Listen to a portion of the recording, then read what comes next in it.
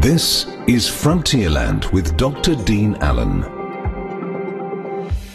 According to author Reed Markham, the quality of a father can be seen in the goals, dreams and aspirations he sets not only for himself, but for his family.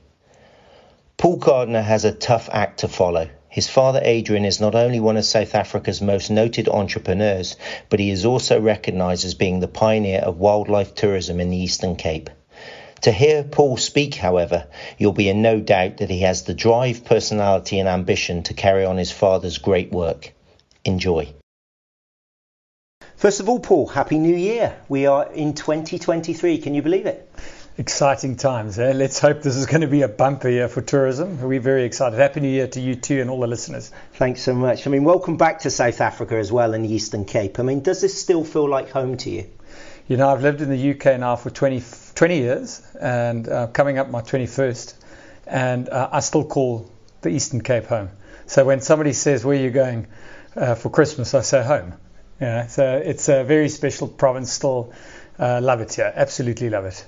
You work in London, don't you? Right in the centre. You're in the southeast of England. It's quite a different day-to-day experience, I should imagine. Yeah, I think very fortunate that I get to come back quite a bit in the year. I'm back here probably 4 or 5 times a year.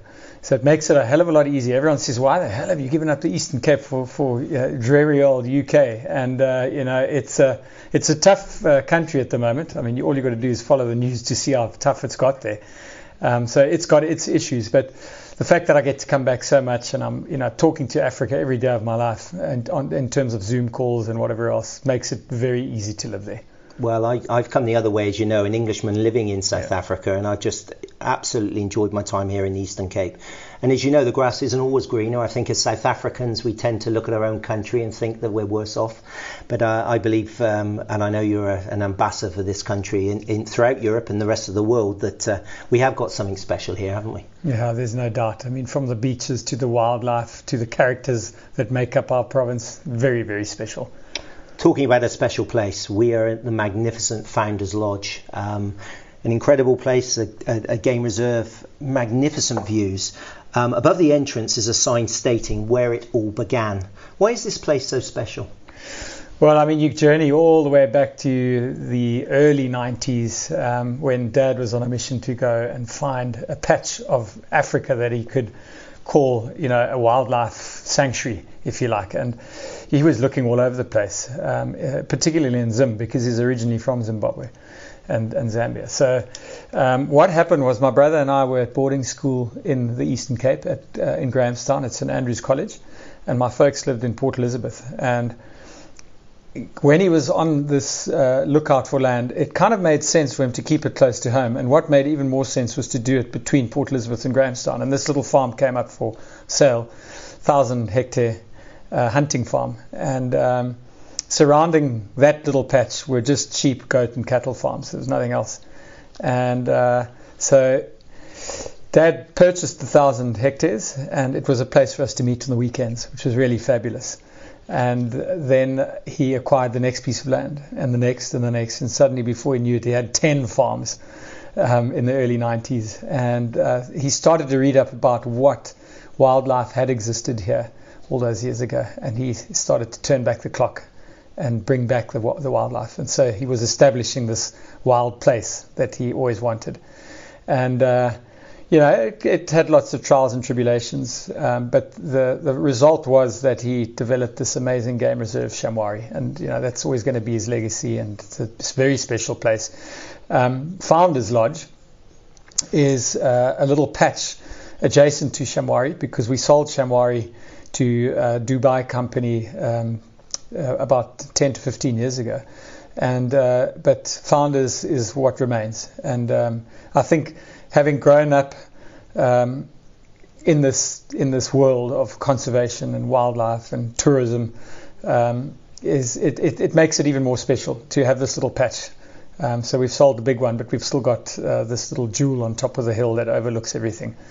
So for me, it was almost that course in my life that you get into conservation young, it'll be with you forever. And So coming back here I mean, you get very nostalgic driving around here and spending time on the reserve and a little founders, and then we still have traversing onto the amazing Shamwari Game Reserve. So the memories live strong in me, and that's just why I think it's such a special place. As you know, it's an absolute honour to be able to write the history of wildlife tourism here in the Eastern Cape, and there's no doubt that Adrian Gardiner is a pioneer of that movement. Most people acknowledge that. I'm also very interested in what the likes of Adrian and colleagues are doing to the landscape. This idea of rewilding parts of southern Africa is fascinating for me. I've interviewed people like Andrew Muir, Paul Lister recently, of course, who's doing a similar job up in the Highlands of Scotland. Coming up, Sarah Tompkins, of course, she's got great visions at Samara Game Reserve. What's developed your interest, though, in conservation and natural world? Did it come from Dad, or is it something that you always had within you? And I believe you were one of the first rangers at Shamwari. That's right. I don't know if I was a very good one, but it was myself and a couple of mates, and we all mucked in because, there was no real legislation or training that you could do to become a ranger. So they sort of themed us the joke rangers. And we had some very basic training, but we pulled it off. We probably had to make up a few bird names and things as we went, but that's what rangers do. You've got to just have the gift of the gab and go for it. But I don't think it was anything instilled in me. I think nature, if you're born into it, absolutely you'll love it forever and you'll treasure it. I wasn't born into it. We lived in Port Elizabeth. The first real experience of Africa for me was probably when Dad bought that first patch of land. And I suppose the trigger was when the first big animals arrived off the trucks, when Dad started the rewilding. And if you go back to 1989, he purchased the first farm. Probably in 1990, the first animals arrived. Exactly the same year, Yellowstone National Park were rewilding. They were starting to bring back the wolves and the bears that had also been decimated. And so, we did our project in parallel to them, but we didn't even know what was going on there. But the term rewilding, nobody even understood. And suddenly Dad was pioneering and doing all this amazing stuff. And, I just remember all these incredible creatures arriving here. And for me, probably the standout animals to arrive were the black rhino. Because that animal, you get a white rhino, which is like a cow. He just mucks around and grazes, and he's very docile. If you bring a black rhino into this area where he should be, he is like a mad freaking pig, but that weighs a ton, and the angriest animal you've ever seen. And you saw these things coming off the trucks, and you'd have to boma them. You put them in an enclosure the size of a football field for about a month to acclimatize and get used to the electric fences before you can release them. But believe me, when they came off that truck, they were so angry, and the snorting and the grunting and trying to break the boma down. It was just amazing. And you're standing there as a young 12-year-old, 13-year-old. My goodness, it was. That's a life-changing moment for me, and that was sort of the set the tone for the rest of my career in conservation and hospitality. What an amazing upbringing you must have had. And you're all learning on the job. Certainly, sure, your father was. There was a story of the first elephants released. I believe they weren't too happy to be fenced in. No, I was there. So I sat on the hill and watched this all unravel. We had about 100 journalists and friends of the media and friends and family gathered around the boma, watching this elephant herd come off the truck. And previously, they would only release little baby elephants. So they would do a lot of culling in Kruger, and then we would get all the babies. And that was a big issue, because those babies would become rogue elephants and cause a lot of problems. They need that hierarchical structure, the matriarch and everything else.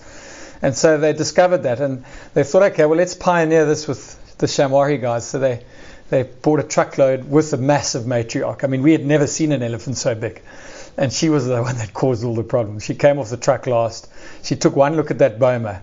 She put her tusk underneath it, and she lifted the whole thing over her head. The whole thing, it crashed like toothpicks. And the journalists and the media and the conservation guys, everybody just scattered. Thank God there were no injuries. And then she led the whole herd out the main game reserve fence. She lifted that over her tusks and just kept on running. And eventually one of her calves stuck with her, and they ran over the N2. They headed off into the dunes of Alexandria, right until the bay of PE, until they couldn't run any further. And we had to get her back. And then we got choppers involved. A lovely gentleman called James Thompson, a local Eastern Caper, loaned us his chopper, and we got her back and got the calf back and calmed the herd down. And incredible. Yeah, a hell of a thing to be involved with again as a youngster. So it's just quite like being a real bush cowboy. You couldn't have asked for a better upbringing. And this was the early 90s. Correct. You were creating a new model here. Am I right to say, I mean, these animals had not been seen here for 200 years. I mean, correct. Recently I had the privilege of sitting behind your father Adrian when he was releasing elephant into Neosea Game Reserve, which is on the outskirts of Port Elizabeth. And it was almost 30 years to the day done exactly the same thing at Shamwari. So it's history repeating itself, which is quite remarkable. He's a remarkable man, of course. He never stops. I've never been around somebody who's so dynamic in terms of business, in terms of creating ideas. I want to ask you, what was it like having such a busy and dynamic father back then in the day, but even today? I mean, he's quite some act to live up to, isn't he? You know, when we were youngsters, we didn't see much of Dad. You know, I don't think he was the best with kids and everything else. He just wanted to put his head down and work. And, you know, there are a lot of South Africans, there are a lot of people like that around the world. They're entrepreneurs and that is their life. And so Mom brought us up, myself, Murray, my brother and my sister Angela. And he would flit around, you know. But when it came time for us, when we came of age and started joining the family business, that's when it got really cool for him. Because he could mentor us, and not that he would really mentor us, he'd have other people sort of mentor us. It was not a bad thing, but you know, in this current stage of his life, he's turning 80 in March. He's not slowing down, as you would know. He's a steam engine, still going for it. But the nice thing is, you know, I sit in the UK. We probably speak every single day of our lives, and because I love bouncing stuff off of him or just giving him updates, and he's the same, and you know, we're all striving towards the same thing, and so we've got all that enrichment and fulfillment out of Dad over the last 30 odd years that I've been working with him for. So I may have not had it as a youngster, but we certainly, all three of us, we speak often as a family. We're actually a very tight little unit, which is lovely. And as the family's grown, you know, everybody pulls together. We've just had a lovely Christmas together in St. Francis, and it's special. And we appreciate, you know, these years together. No, it is special family time, of course. And talking of the family business, you're now CEO of the Mantis collection. Can you tell me a little bit about your role? Sure. And what you do? Yeah. So, you know, Mantis was kind of born out of our, you know, we got to a stage in 2000 where we had several hotels and lodges. And we needed to come up with an umbrella name. And so Dad, being wonderful friends with the late Dr. Ian Player, said to him, "You've got to help me come up with a name." And you know, for the drop of a hat, Dr. Ian Player said, "Okay, I've come up with your name, and it's Mantis, after the little insect. Because it's one of the only insects you find across the globe. It's on all 6 of the 7 continents, obviously not Antarctica. But it's also a beautiful acronym has been born out of Mantis, which we came up with, and it's man and nature together is sustainable. And so that was born in 2000. And so today the group is very much, we own a few of our properties still today, but we also largely manage a lot because we've been doing it for 30 years. So we get approached by owners or investors wanting a brand on top of their hotel. Well, then we go in and we do it for them. And we largely focused in the eco space, the ecotourism space, so lodges, game reserves, that sort of play. But we also realize we need gateway hotels, as in boutique hotels. So we identify cities where we like to do that. So Port Elizabeth, our gateway hotel, is number 5. So hopefully our guests stay there before they go on their safari at Founders. So as my role is obviously, I think I quite enjoy getting more involved in the new business development side of it. So right now we have a big push for Middle East, and with me being in the UK, it kind of makes sense for me to focus on that area, and I kind of leave Africa to our partners Accor. And we've got a chap by the name of Craig Erasmus who takes care of that with Dad. So they're very focused on Africa. And I've got a little team that look after the Middle East. And There we're busy with a property in Bahrain, and we're busy with a property in Ras Al Khaimah, which is one of the 7 Emirates, so it's very close to Dubai. And then Saudi Arabia is a new frontier for us and for the world. It's amazing what's going on there.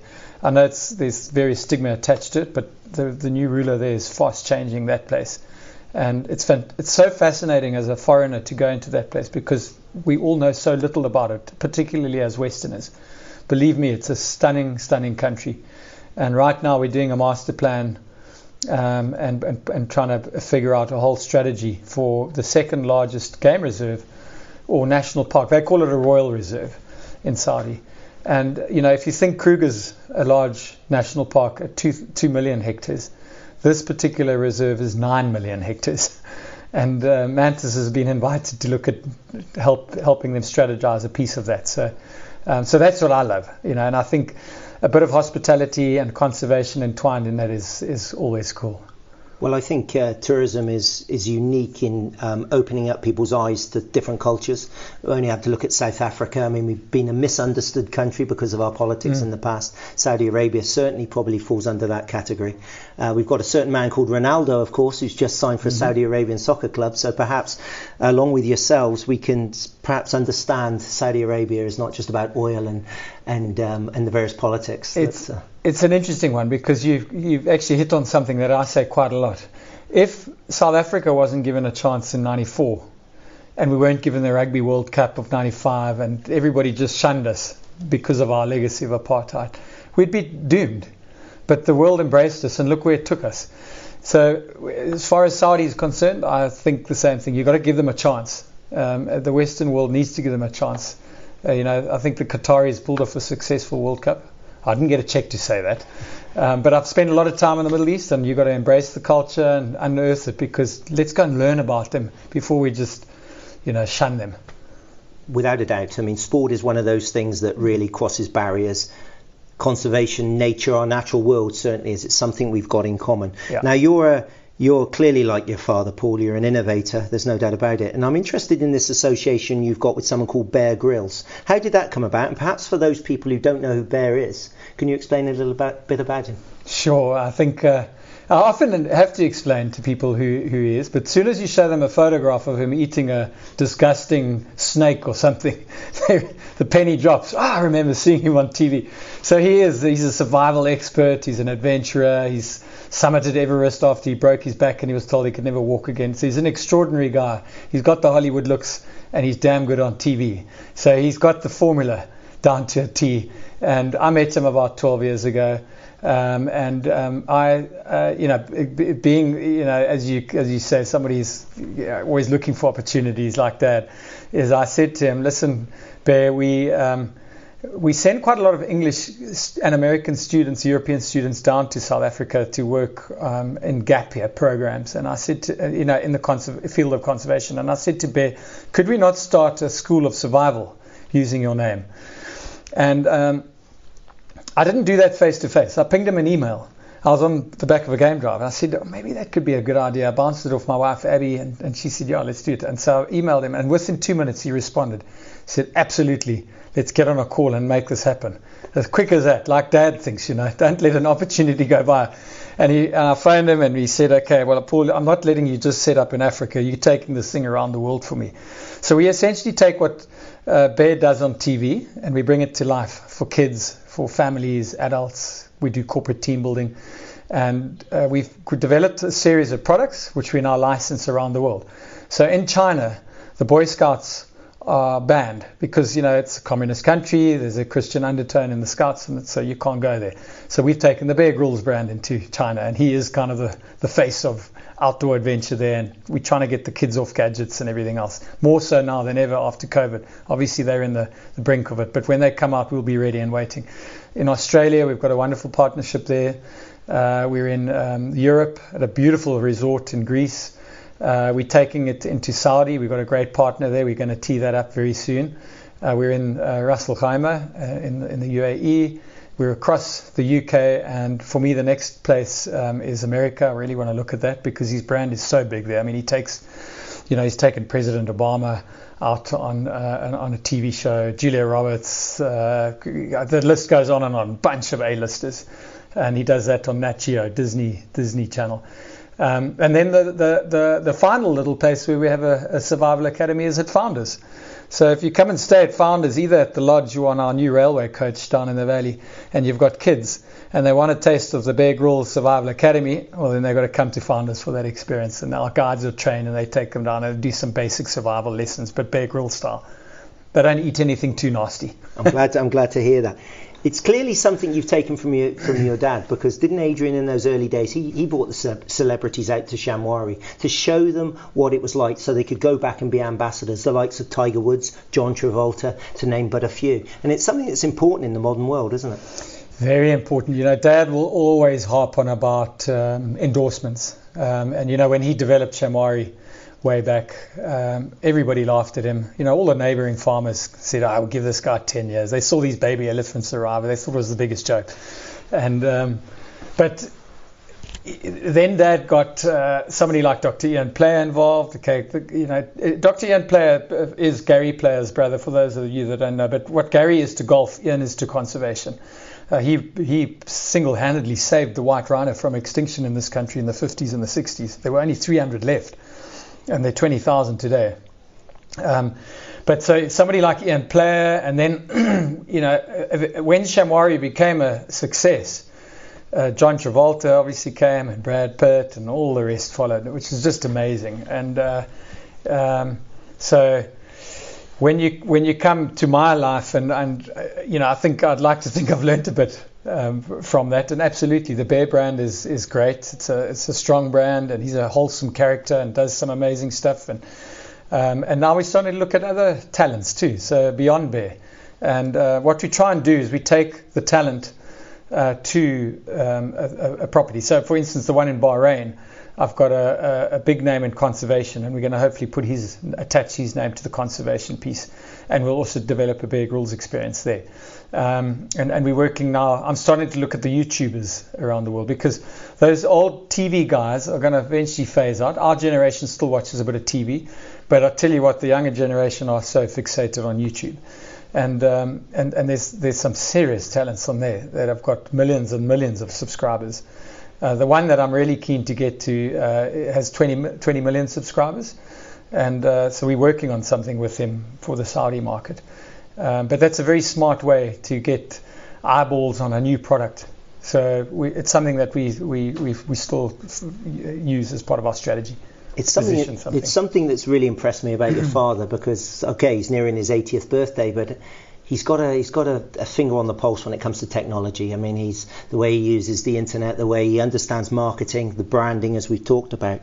The other important thing that we must mention, I think, as we wrap up, is your engagement in all of these places, but specifically here in the Eastern Cape, is your engagement with community. Now, part of what he set up is an NPO called the Community Conservation Fund of Africa, which works closely with what you do at Mantis, and certainly involved in the new game reserve at Niosi. Why is that so important, and do you think that would be the kind of legacy that you'd want to leave with your work that you're doing? I'd love nothing more than that. I think, and so would Dad, is, South Africa's an interesting country, and it still remains an interesting country. And we've never got the land issues and everything else. And so I think Nyosi, which is, we're positioning as the first game reserve between two cities. It's between Gqeberha and Kariga, which is old Uitenhage. And there we want to use it as a showcase as to how private landowners can actually embrace community and wildlife at the same time, because they really go hand in hand.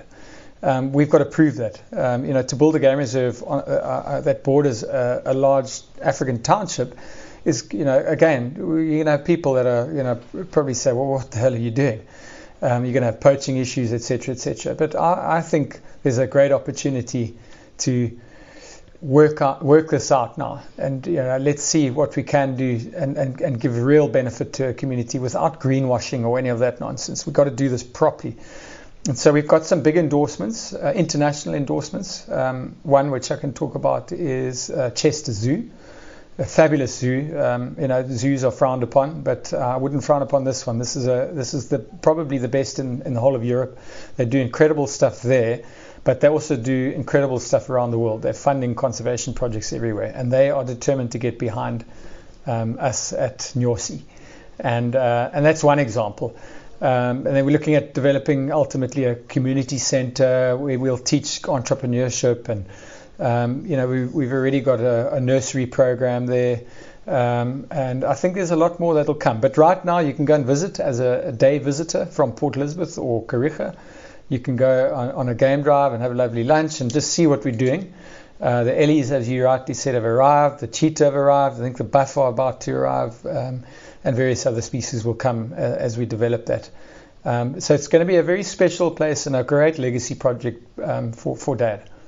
No, I look forward to it. Well, Paul, it's certainly been a pleasure getting to know you and your family over the past few months, and I look forward to sharing your stories with a wider audience once my books are published.